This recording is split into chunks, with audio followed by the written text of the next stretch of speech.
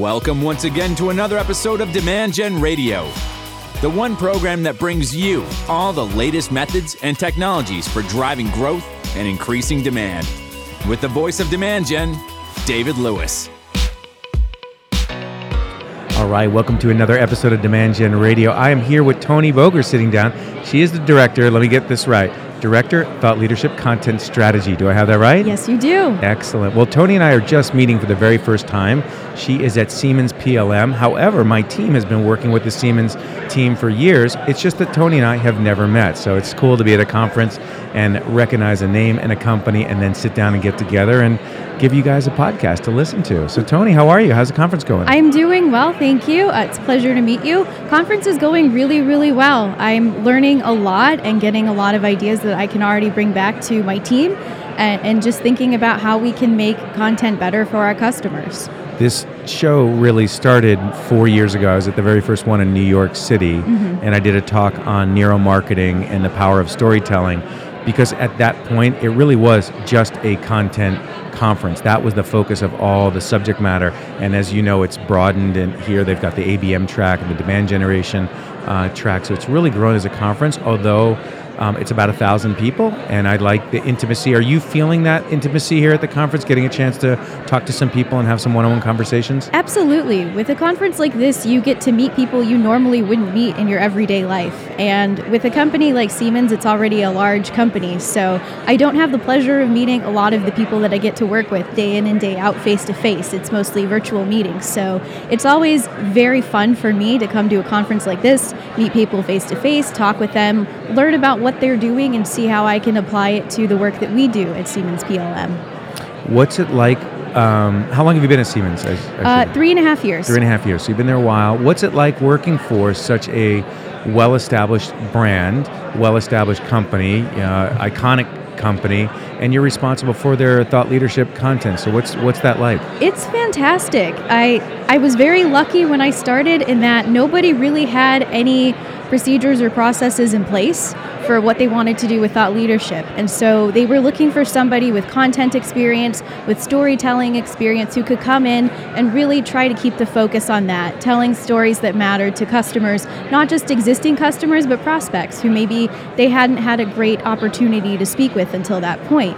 And so they really let me experiment a lot for the first year and a half, really take time to meet with the subject matter experts, learn about the topics, and get blog content out there. Is that where you guys started, was writing for the blog? Yes. The blog was and continues to be our primary source of thought leadership content, but we, over the past year, actually after I learned something at this conference last year, learned about this idea of the Netflix effect in binge learning and giving customers the opportunity to learn at their own pace and giving them lots of different ways to do it. So while the blog is still the primary format, we've expanded into videos. We've done podcasts as well. We just finished a test with that. Nice. We've done infographics, and we're trying to make it a really unique experience where it's not just blocks of text.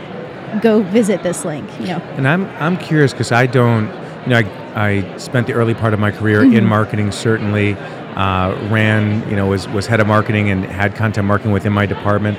It's interesting that of late, in the last decade where I've been running our company, Demand Gen, that I produce a lot of content. I do a lot of blog writing, do a lot of work on LinkedIn, the podcasts and such, but I don't really understand the process. Like, I'm not a content strategist. Yes. So I'd love for you to share how you go about thinking through your content strategy, what channels or types of content to create and plan all that. If you could teach me the expertise that you have, that'd be great. Sure. Well, if I went into detail, we could probably be here until Thursday. All right. And it's only Tuesday, so that could be a really, really long conversation. But the great thing is that it's not a one-person operation. There is a team of people, both within the thought leadership team, other people within marketing, who really come together and say, okay, these are the topics, these are the industries that we're really interested in creating content in.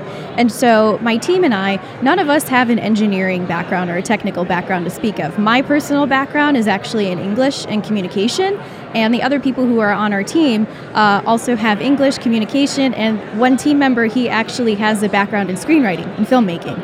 So we're kind of the initial test audience. Which is great as a Yes. storyteller to have that background, for sure. Exactly. So we're the test audience. And so when these ideas come to us or when we search out these ideas, we always ask, is this actually going to be interesting to somebody? Are they going to be learning something new? Is this relevant to what they're doing? Because it doesn't make sense to produce content that nobody's going to get any use out of. We want everyone who visits a piece of content from Thought Leadership and any content from our company to leave knowing something that they didn't know before they visited that piece of content. And so a lot of that work is done up front, trying to figure out those points of what's new, what's relevant, what's interesting, what can we offer that's different than what they're hearing or what they know.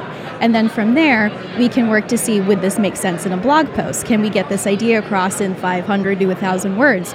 Would it be a conversation like a podcast where it may be 3 or 4 episodes that are 15 to 20 minutes? Would it be an infographic? Would it be a video? Would it be a combination of those things to really tell a compelling story in a way that leaves customers leaving with knowledge that they didn't have before?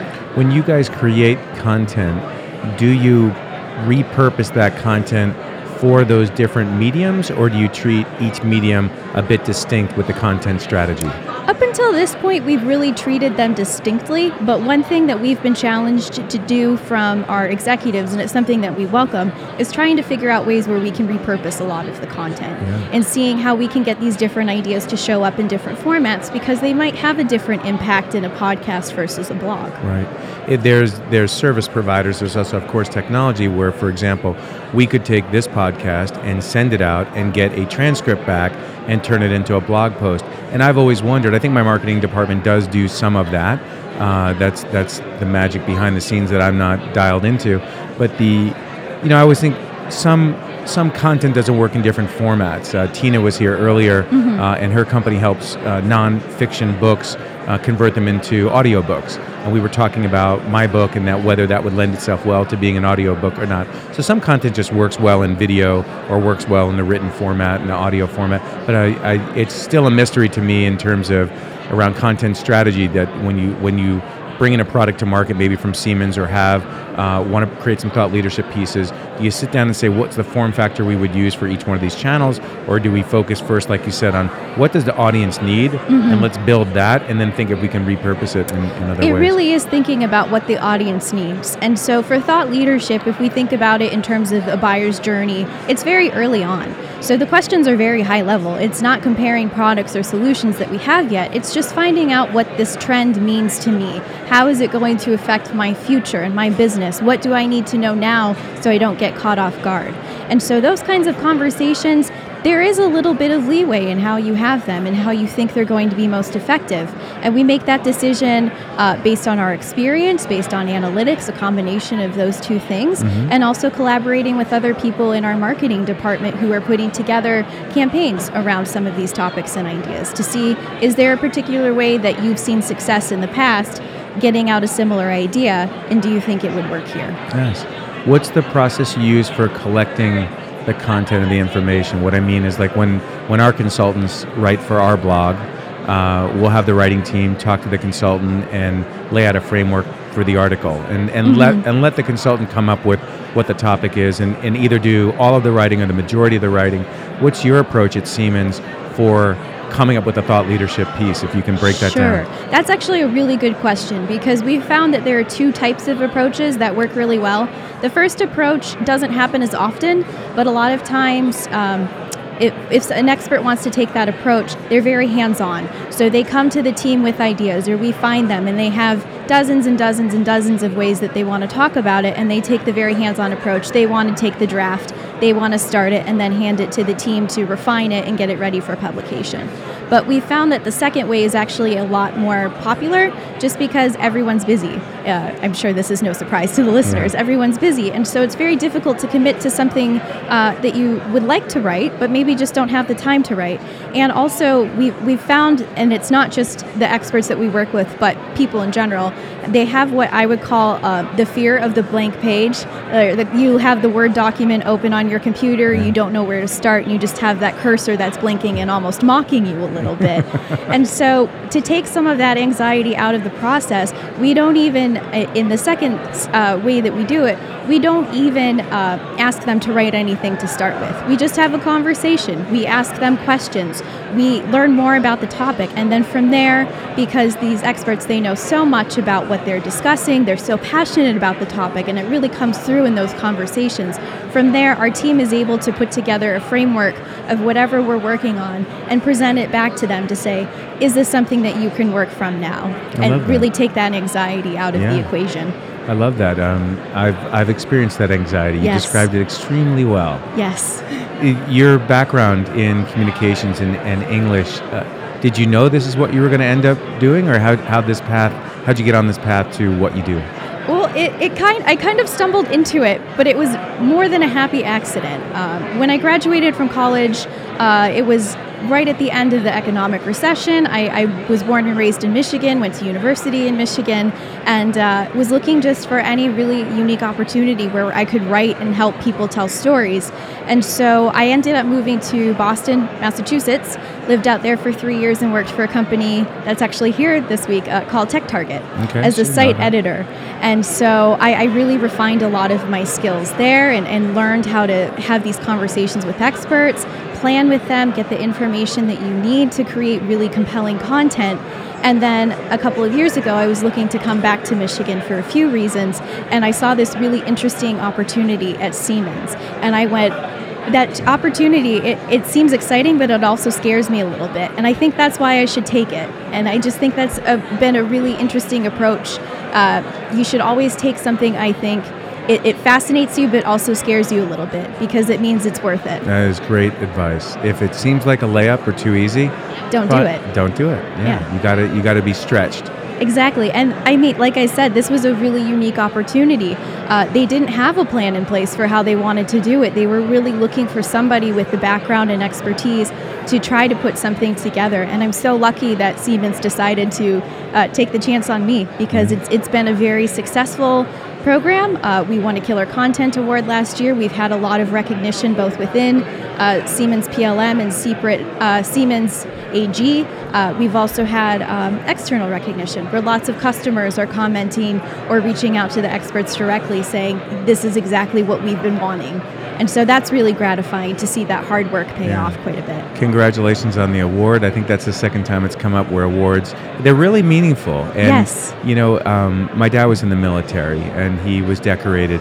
And I always thought, like, you know, and my friend Dave Katze just got the Medal of Valor. Oh, wow. So these people put themselves at incredible risk. Yes. And they get a ribbon. And it's such an honor, right? That it's not money. No. It's not a trip to Hawaii or wherever your fantasy destination is. It's a ribbon or a certificate or, in your case, a trophy. And congratulations. And it's the symbol of what it represents, and the work and effort behind it that took it. So congratulations on that. And it's nice validation of people, your peers, saying we see what you're doing and we appreciate it. And as a guy who's, I just recently was a judge, one of the judges for Event Marketer of the Year for Certain, and they gave me all these submissions, and then I had to review them. And I can tell you, and for anybody listening, if you're ever going to submit an award, you got to outline the impact of what you did. And it was very clear to me that of the submissions that came in, the ones where I really didn't know, well, okay, so they ran an event or they built a mobile app or did this, but what was the impact? It was hard for me to want to give them, an accolade or award or recognition, because I don't know what it actually accomplished, which really had more to do with possibly the submission than actually maybe what it had there. So congrats again. Thank you. What's one of the projects that you've worked on in the last year that maybe we're talking about, how you put it together and brought it to market, if it had any of those impact or results for you? So my team and I, we took a project on about July of last year for our company's additive manufacturing initiative. Siemens has an additive manufacturing network now that we're really trying to tell the market about, tell our customers about, tell why it's different, why you should go with that. And so that's, like I said, buyer's journey. If you think about it, that kind of messaging is at the end.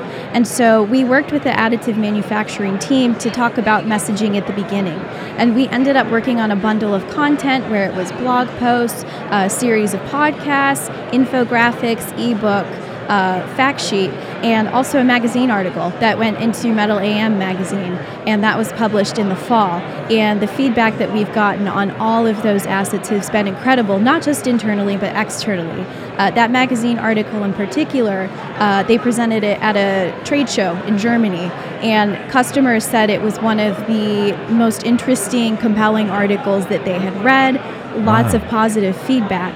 And so my team and I, we worked with the additive manufacturing team to really hone in on that messaging, what it is that was different, why they wanted to talk about this facility in Finspång, Sweden, where they found a way to 3D print on a part rather than 3D printing from scratch, and the kind of impact that has not just in reducing costs, but also increasing uptime in the field, making sure that the product lasts longer, actually designing the product maybe a little bit better with the 3D printed part as well. And that was the compelling story where we just went, we've never heard that. That's the story we need to tell. Yeah, love it. Speaking of 3D printers, I got one as a holiday gift 2 holidays ago, meaning the Christmas time. And I loved getting it, and I still to this day kind of wonder, like, will there come a day where there's one in every household, and a 3D printer? And I've certainly modeled and built my own stuff and downloaded stuff. Very, very cool. And it's nice to hear Siemens constantly innovating and constantly doing things. You have transformed the world. Absolutely. Siemens is, again, one of those just iconic companies that I think about all the things that would be different in the world had there not been the innovations and technologies. And I can tell you right now, whenever I tell somebody I work for Siemens, the reaction is always unanimously positive. It's always, oh, that company, they do really great things. They take care of their people. They're always in the news about doing these really interesting things. And I just went, yes, that's my company. I'm lucky enough to work there. The culture is great, despite how large it is. My team loves working with the Siemens team, and we've embarked on some really challenging projects. We've built custom software for the team, and the project went off phenomenal. And it's just love the agility, even though it's a large company. I love the passion and commitment that the folks have for the work. Absolutely, and that's something it's a joy to work with the people that I work with, because they all are so smart.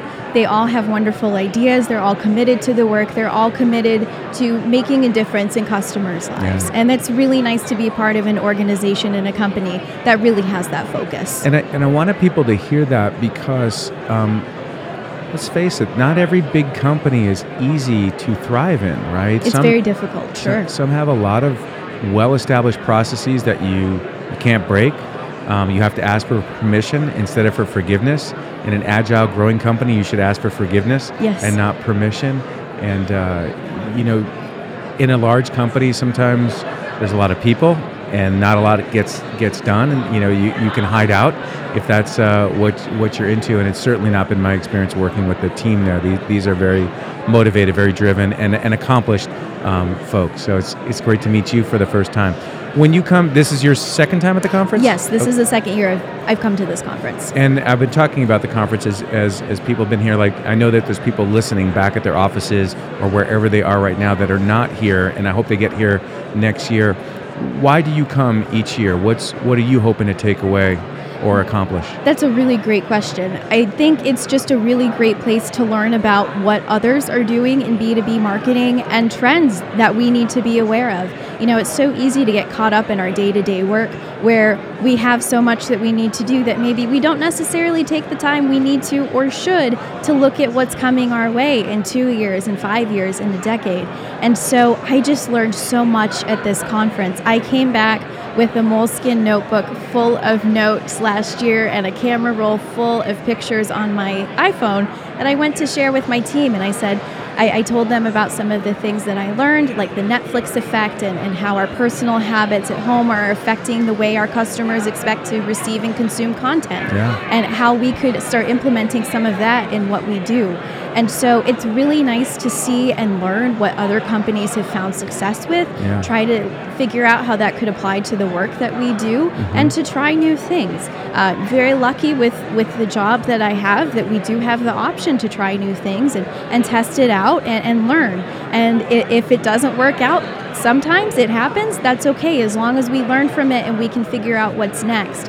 that's always been something that's been a great support of thought leadership. That's great.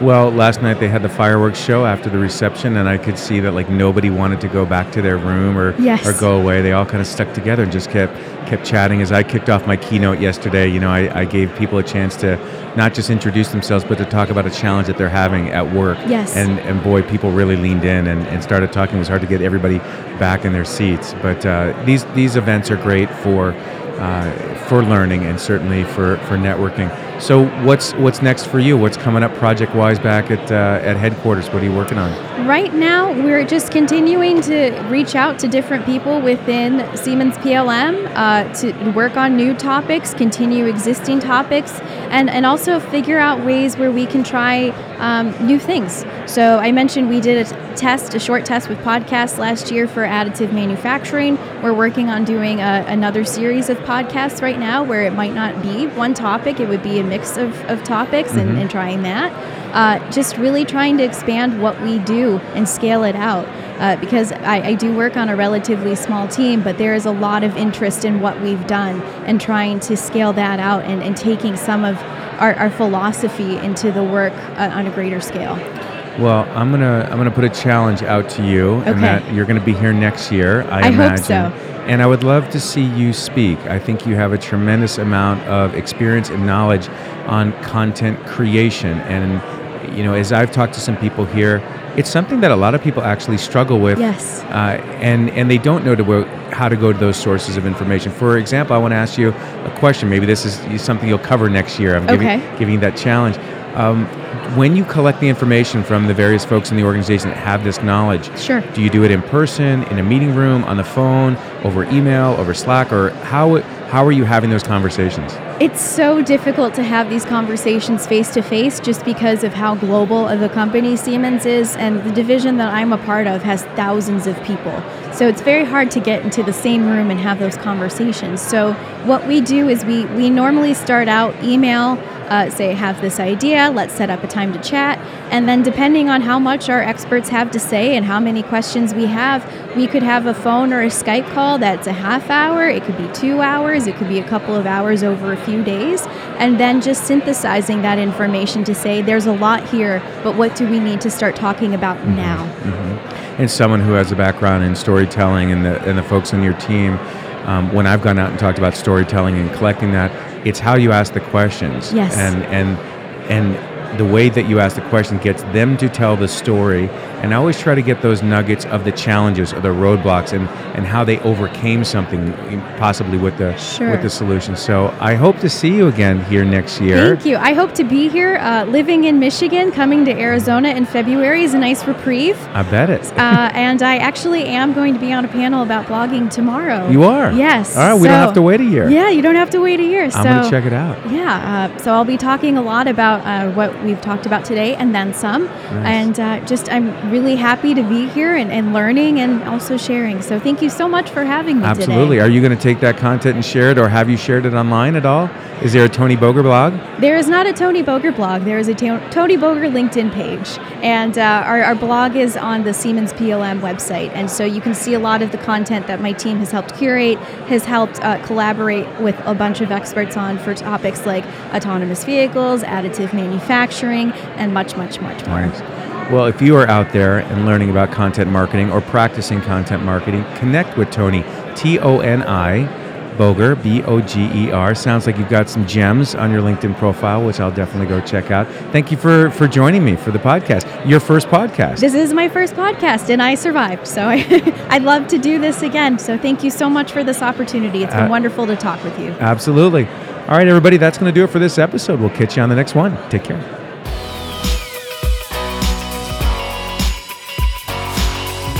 You've been listening to Demand Gen Radio, bringing you the top industry experts, thought leaders, authors, marketing technology firms, and senior marketing leaders from around the world to teach you the methods and technologies for high-performance marketing.